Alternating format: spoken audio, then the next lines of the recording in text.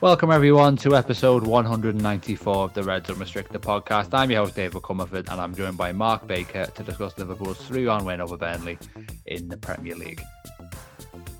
This podcast is part of the Big Heads Media Podcast Network. Go to bigheadsmedia.com for more great podcasts. Liverpool back to winning ways after their defeat at Arsenal last weekend. They had to work for it against Burnley, who are obviously struggling in the relegation fight at the moment. Jota put them in front on the half-hour mark. Burnley equalising through Dara O'Shea just before half-time. Then Luis Diaz, within 7 minutes of the second half, starting restored Liverpool's advantage, and Darwin Núñez effectively sealed the point with 10 minutes to go. It's a result that sees Liverpool move back above Manchester City at the top of the table. Obviously, City still have their game in hand against Brentford to come. Arsenal, meanwhile, 5 points behind, but they go to West Ham tomorrow with the chance to close that gap back down again. So let's get into our three-yard match reviews. First of all, Mark, Liverpool started this game quite poorly, recovered to a degree, but in the end, it became a case of just getting over the line today, really, didn't it? Yeah, I'd say sort of three words. I'd say hard-fought victory, really. It was difficult in spells for Liverpool, and if opportunities would have been taken by Burnley in the second half, it would have been equally difficult towards the end of the game. So I think Liverpool ultimately will be thankful that they were able to win the game. And in the end, because of the third goal from Darwin Núñez, they were able to see it out quite comfortably, because it could have been a lot different, really. Yeah, definitely. Liverpool wasted a few chances before that point too, when they were winning 2-1. I've gone with squad stepped up, and that's in reference to the contributions we saw from Harvey Elliott and Quaveen Kelleher today, but we'll come on to those a little bit more later. I do think that, like I said just then, really, that Liverpool didn't really get going in the beginning of the game, and they did improve a bit, but they were still miles away from the best. Obviously, I don't think Liverpool were good in this game by any means. I think they were lucky, obviously, with the missed chances for Fana, with a couple of those. And then, to be fair, I think there was one where the ball rebounds out. I think it's Odebear the ball came to, and he completely made a mess of it. So that was a big chance as well. So Burnley had a lot of opportunities in the game, whether that was a 0-0 or 2-1. And as much as Liverpool did have players unavailable, I've got the full list here: Alisson, Bradley, Konate, Gomez, Szoboszlai, Thiago and Salah all out today. And, a good few of those probably would have started if they were fit. You would expect them to be a bit more dominant and a bit more controlled against a side as poor as Burnley, who, to be honest, do look a bit like, maybe not today, but for most of the season, do look a bit like a championship team trying to slug it out in the Premier League. But, I think, obviously, after the disappointments of last week, the main emotion is just the relief and the positivity around, getting those 3 points on the board, knowing that there are obviously going to be more difficult games to come. Mark, why do you think Liverpool did find it harder today than you would have thought, given the gulf in quality between the two teams? Yeah, I thought in the first half, especially Dave, I felt they had a sort of structural problem with some of the personnel in the team. So I think there was a lot made of Joe Gomez coming into midfield, obviously, in the last game when Liverpool were in possession. And a lot of people wondered why it wasn't Alexander-Arnold, obviously, being recalled to the side. And that seemed the most obvious play in terms of getting your most creative player, as is usual, on the ball. But I think one of the factors for that, which hasn't been mentioned as far as I've seen, is with Salah's absence on that right-hand side, Liverpool have got a different kind of player currently occupying that space in Diogo Jota.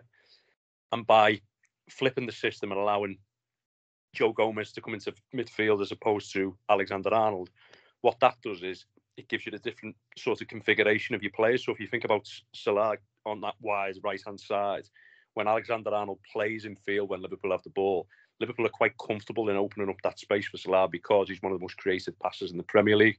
Obviously, we know that he's a player who likes to exploit space between centre-half and full-back. But he's also adept at being able to receive the ball and find moving targets, such as his range of passing. And that has obviously worked so successfully for Liverpool because of the sort of change in profile that Salah's had over the last few years. Now, when you've then got Diogo Jota occupying that space, that is not a position you want to open up for Diogo Jota to be receiving the ball on the touchline and trying to find moving targets. That's not his game. What you'd essentially want him to do is you want him to play between centre half and fullback, make them runs from out to in, and basically be the height of the team. So, in a sense, that's why I believe that Liverpool changed the structure for that particular Arsenal game, because of that sort of the different dynamics that them two players bring. And you could see the sort of problems that Liverpool had today, in that Alexander-Arnold was coming in field in the first half, as expected, a lot of the time in possession. And then Jota was having to obviously hold his position on that right-hand side. Now, that was compounded by Alexis McAllister then playing as the right-hand side midfield player in the free. Because essentially what you want is, if Alexander-Arnold is going to come inside, you want someone to replace Diogo Jota on that right-hand side when Liverpool have the ball, so that Jota can still play between centre-half and full-back. Now, ideally, that's where Dominic Szoboszlai, for example, is so important to Liverpool, because he's comfortable in them wide areas. He's comfortable picking the ball up in them wide spaces, but also making them runs to create space for others, essentially making more space in the centre of the pitch. And again, allowing you to have them free forwards occupying the centre-halves on the highest line of the pitch. Harvey Elliott, likewise, is the most adept at doing that when Szoboszlai doesn't play, because he's, again, capable of filtering into that right-hand side and playing in a wider position and higher position. So I've mentioned this before, but I do believe Alexis McAllister's best position is playing behind the ball as either a 1 or a 2. I think he sees the game better there. I think he's not... Listen, he can play higher, don't get me wrong, but in the system that Liverpool play and what they want from them players playing in them 2 higher midfield positions, I don't think it really works, because A, he's not comfortable in going into the wide areas, and he doesn't really want to make them sacrificial runs forward either. He's a player who wants the ball to feet. So I felt it caused Liverpool a bit of trouble in the dynamics about how they were trying to play in the first half. I mean, don't get me wrong, I feel in the first half, as poor as Liverpool were, and I felt Burnley, as I agree with you, Dave, I felt Burnley played pretty well. I still think there was a period after 1-0 where Liverpool could have put the game beyond Burnley. Such was the difference in quality between the teams. But I did think that was a big problem. Now, in the second half, Liverpool played Alexis McAllister a lot deeper, closer to Endo. But also, because Alexander-Arnold then had to go off, Curtis Jones played on the right-hand side, which meant that he held his position, which meant that Liverpool didn't have to have height or width from the player in the highest line of the pitch in Jota. He could then move inside. Curtis Jones could occupy the wide space. And all of a sudden, Liverpool had a better structure with Alexis McAllister being able to play deeper and see sort of moving targets. And also, when Liverpool lost the ball, they were a lot more compact. So that was my reading of it anyway, Dave. And not the only problem that Liverpool had and what they changed, but I felt that was a big one for me. Yeah, I mean, obviously, with the amount of personnel that was missing, things did kind of have to adapt around that. You mentioned Szoboszlai, and Salah there. I mean, really, you had a version of Trent Alexander-Arnold there who's only just come back from injury, and he was the only sort of segment of that usual right-hand side that Liverpool had. And it just felt like Klopp had to reshuffle things a little bit. The good news on that front is for the second week in a row, actually, Liverpool have midweek off, and that is a result of them finishing top of the Europa League group, so they don't have to play in the playoff round there. So no game this week, and that buys them a bit more time to get some players back before what looks like a very tricky game away to Brentford next weekend. Before we talk about Harvey Elliott, who you mentioned in that answer there, Mark, did you think that, we saw Vincent Kompany get booked for his protests around Liverpool's second goal for Diaz, appealing for a foul by Alexis McAllister beforehand? Do you think Liverpool got away with one there?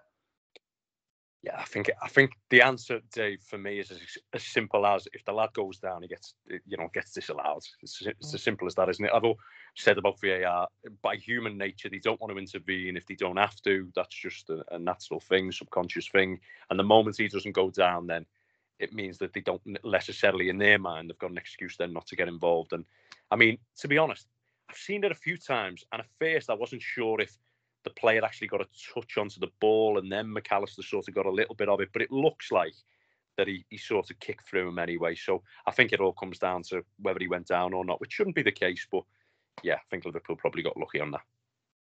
Yeah, I think when I mentioned earlier about Liverpool being fortunate within this game, it's not only obviously the missed chances that Burnley had, it was that decision as well. But there was a report earlier this week that Liverpool have been wronged by more VAR errors than any team in the Premier League. So maybe you can look at that as things coming back around a little bit But we'll see obviously how that pans out until the end of the season as well. But yeah, like I mentioned, we'll talk about Elliott now. I mean, that's goal contributions off the bench against Wolves, Luton, Crystal Palace, when I think he scored the winner for Liverpool.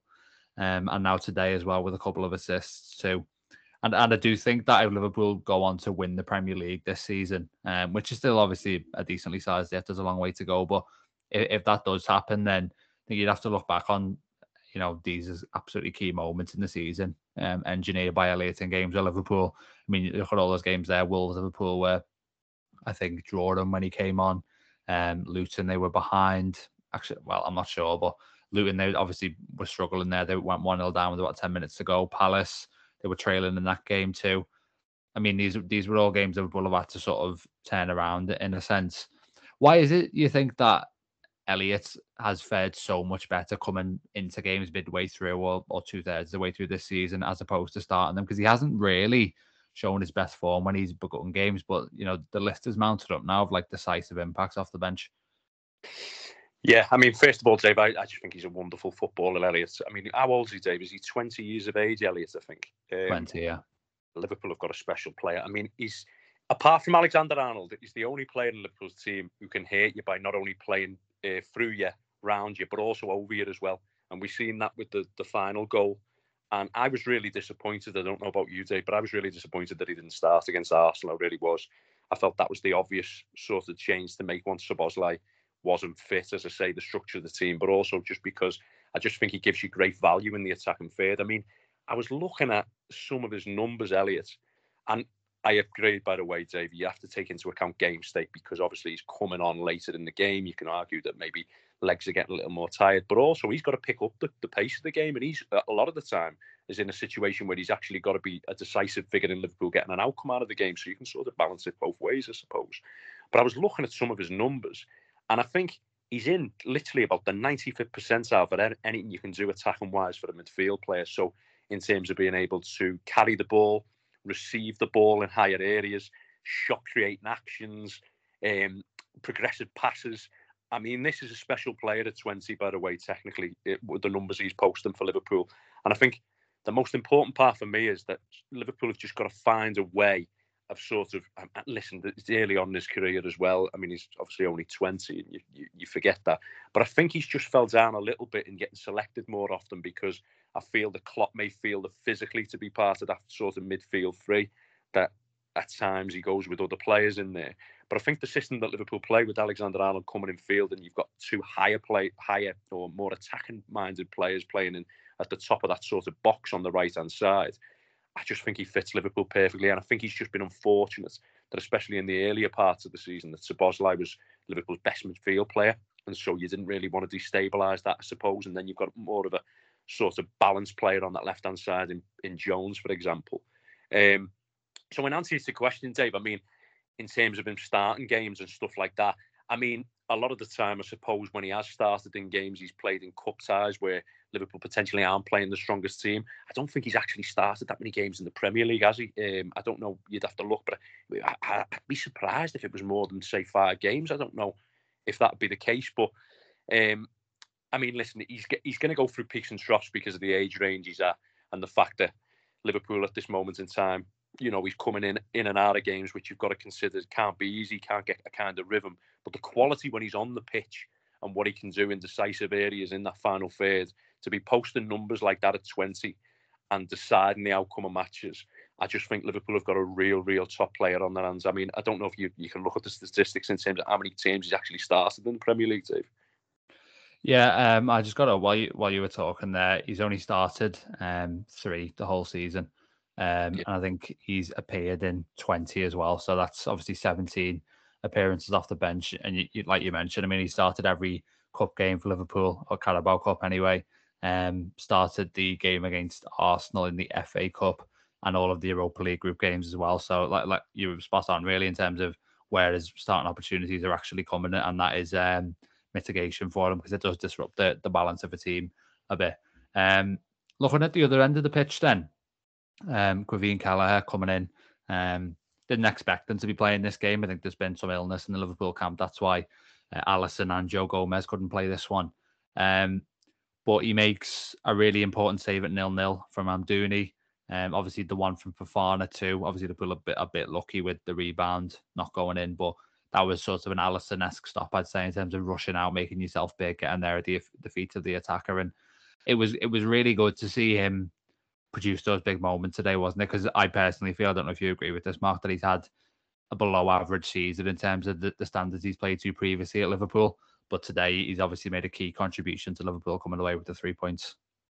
Yeah, I think first of all, Dave, I mean, whenever he's came in for Liverpool over the last few years prior to this season, I think you couldn't fault Kelleher, to be perfectly honest. I think with the ball at his feet and his actual, coming in to fill the boots of the best goalkeeper in Wales football probably. And listen, there's a massive drop off in terms of post shot XG, I'm sure, when Kelleher's in goal as comparative to Alisson, but you could probably argue that for the majority of the goalkeepers in the Premier League. So what you want is you want him to just be in a situation where you're not looking at goals and thinking to yourself, I'm not quite sure about that one. Is that one he potentially should have saved? And I think what you're alluding to there is there's just been times this season when you've looked at that and you've thought to yourself, I'm not quite sure in terms of whether one or two should have actually gone in the net. Not that they would go down as goalkeeping errors statistically, but when you look at them in terms of the technical detail of some of them, yeah, I think he's been found wanting once or twice. Again, I always put in the mitigation of he's coming into sometimes much changed teams and obviously the pressure of trying to replace Alisson. But I think it's big going forward over the next few weeks, Dave, because he'll obviously play in the Carabao Cup final. And I think that'll be a big boost to him today because I felt sort of his distances to engage with the oncoming attacker in both scenarios were absolutely perfect in terms of not coming in too quickly, making sure he decelerates, make sure he puts them brakes on, makes himself big enough to be able to delay the attacker making the decision. And I felt that they were key moments today. And I think in the bigger picture of things, the ones that I hope will be really big for him, because there's no doubt he's going to play the final, and he's never let Liverpool down before when he's had to do that. So you'd like to think that that's boosted him today. And it is difficult to find top class number 2 goalkeepers. We know this, Dave, don't we? I mean, clubs don't want to have keepers of a comparative or the same level. I mean, I know that's difficult to achieve with Alisson anyway, but because of the sort of equilibrium, the balance within the squad. And I think, if you're looking at number 2s throughout the Premier League, I think he's a good number 2 for Liverpool. And I think hopefully that'll show again in the final where he can produce the kind of performances he's previously produced in cup competitions, which has been really good. Yeah, 100%. And even think about really the final coming up. And not only that, to be fair, I think Liverpool will be playing in the Europa League knockout stages soon, and you'd imagine they'll be playing that. So it's good for him to, get a tiny bit of a rhythm from this, and the confidence, more importantly, too. And yeah, I do think that he's had a really good game tonight. And generally speaking, I am sort of happy with him and stuff. Obviously, it remains to be seen how much longer he is at Liverpool. Maybe there's a world in which that's the last Premier League game he plays for the club. Who knows? Obviously, a lot can happen.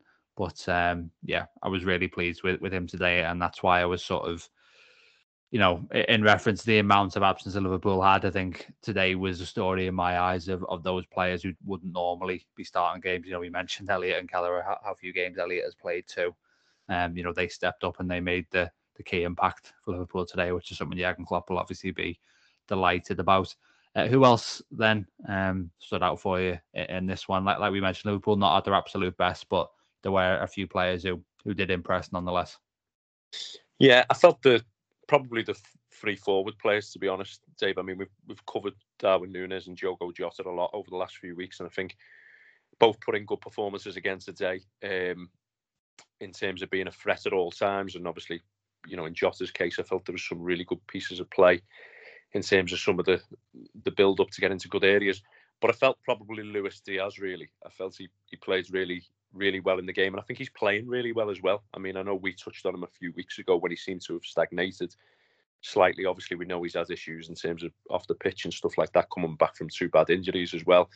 But I feel over the last few weeks, he's getting back to sort of the kinds of form you sort of expected of him over the opening few months of the season, really. I mean, we know what Luis Diaz is. I mean, he's magnificent in terms of retaining the ball under pressure in the final third, and that's something that is quite valuable to Liverpool, because Liverpool have a lot of vertical players, a lot of players who are so direct that it can be a sort of a 50-50 split if they're going to hold it up for others or it's going to be given away. And I think Luis Diaz offers you that And when he's playing well, he offers you that in abundance. Obviously, his pass completion, I think, is over 90% in terms of players in his position. We know his ability to be able to carry the ball as well and relieve pressure for Liverpool by taking the ball down in high areas. But also, I was also looking at, I think, some of the statistics, the other day, and I think he's over the 90th percentile for just in terms of being able to get touches in the opposition box, which just shows you if he's not always finishing off the chances or making the final pass, but he's a player who gets into a lot of good areas, which opens up space for others as well. But I do believe it looks like his confidence is coming back, and I don't think it can be underestimated, David. It wasn't said a lot when what I watched on the telly. That was a brilliant finish. I mean, when it flashed across the box to be able to contort his body to make that header, it was a fantastic finish. And I think he's been really good for Liverpool. And you can see his confidence coming back. And if he's in that kind of form, then it bodes well for Liverpool in the second half of the season because he's a top player. There's no doubt about that. You just want him to be more clinical in the crucial moments. But then we could talk about that for a lot of Liverpool's, or one or two of Liverpool's strikers anyway. But no, I thought it was a really good performance from him. Yeah, absolutely. I mean, I think obviously maybe on this podcast and elsewhere, there was criticism of Diaz and of Liverpool's forward options earlier in the season, sort of around December time when, aside from Salah, they weren't really delivering. But Diaz, who had previously gone 8 games without a goal for Liverpool, has now got 4 in his last 8.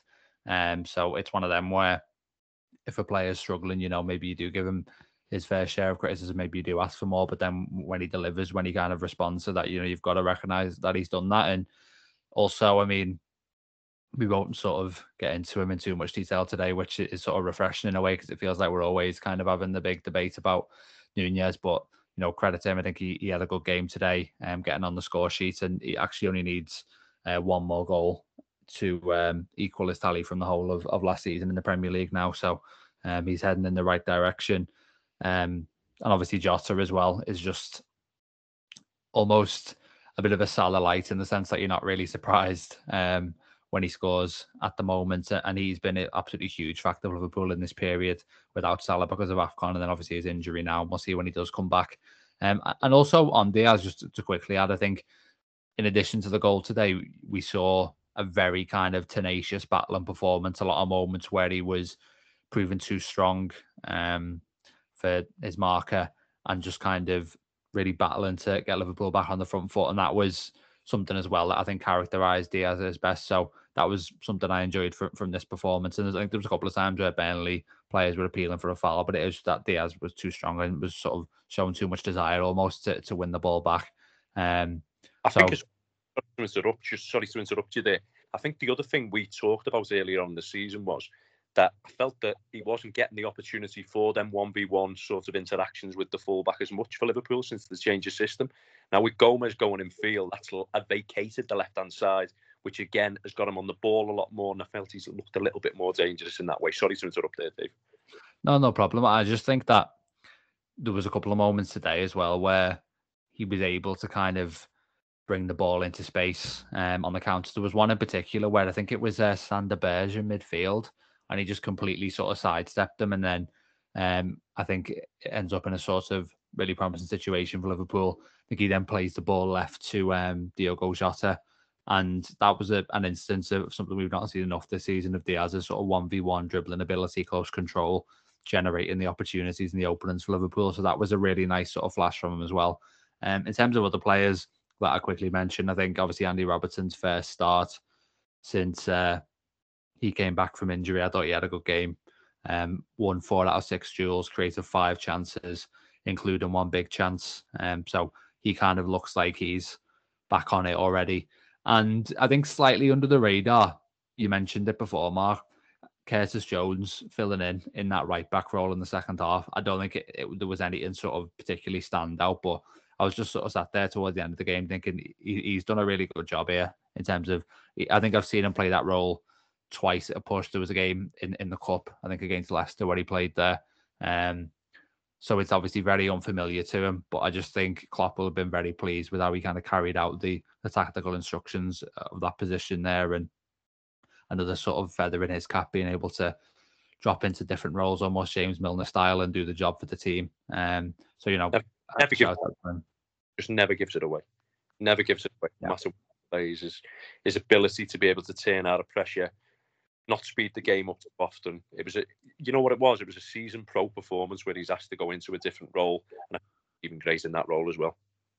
Yeah, he's definitely growing in stature really as this season goes on. Obviously, he fills in at right back because Trent Alexander-Arnold comes off a half-time. Klopp said after the game that he felt discomfort in his knee, which he'd obviously injured previously. And he said to Klopp that he could carry on, but Liverpool obviously weren't going to take the chance in terms of they don't want the re-injury to occur. Alarm bells are slightly ringing in my head on this one, Mark, because Dominic Szoboszlai came back and then he reported that he was feeling a bit of pain in his hamstring again. I mean, it could just be two isolated incidents, but is there a concern here that Liverpool are in the midst of this title race rushing players back a little bit? Because that is two cases now in a very short space of time. Yeah, I have been a bit concerned, even if you look back to last season, David Luiz Diaz, because he ended up coming back and then it obviously broke down again on his knee. And obviously the big one is Thiago. I mean, listen, at the end of the day, who are we? We're not medical experts, and Liverpool have got the best of the best, I'm sure, in them kinds of positions, which would have said that these players are obviously in a position to be able to take to the field. But you do just think to yourself when you see Thiago, I think he'd been in first team training for, was it a week before, 5 days before? I might be wrong in that. I know he's been obviously training, but I'm talking about first team training in terms of with the group. And then all of a sudden he's come in at Arsenal for the last 10 minutes or whatever it was.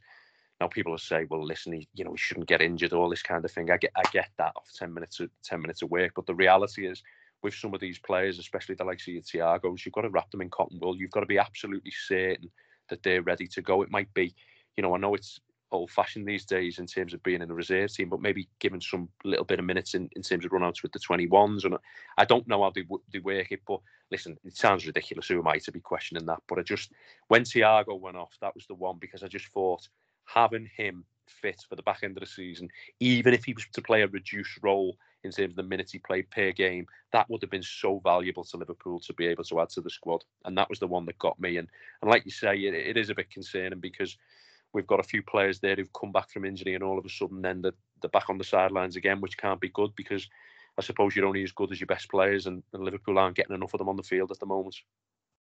Yeah, absolutely. We've been looking back to these players returning for a long time and then they're jumping straight out the team again. And yeah, I just, completely forgot to mention Thiago there, which is obviously a really good example of that too. Klopp obviously said before this game that he expects to have Thiago available before the end of the season, but this is the same player who was supposed to be back for pre-season and then didn't show up till February. So we'll have to very much see what happens on that one, but probably best not to get our hopes up there.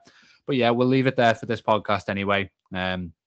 Obviously not an entirely positive day for Liverpool, but the main headline is that they have got the 3 points. They are back to the top of the Premier League, and their next game is away to Brentford, where obviously they haven't won since Brentford got promoted back to the Premier League. So that'll be a really tough test for them and another one that they'll have to navigate in this Premier League title race. But yeah, make sure you join us after that one for the match reaction again. But in the meantime, thanks for listening. Thanks to Mark for joining us and take care.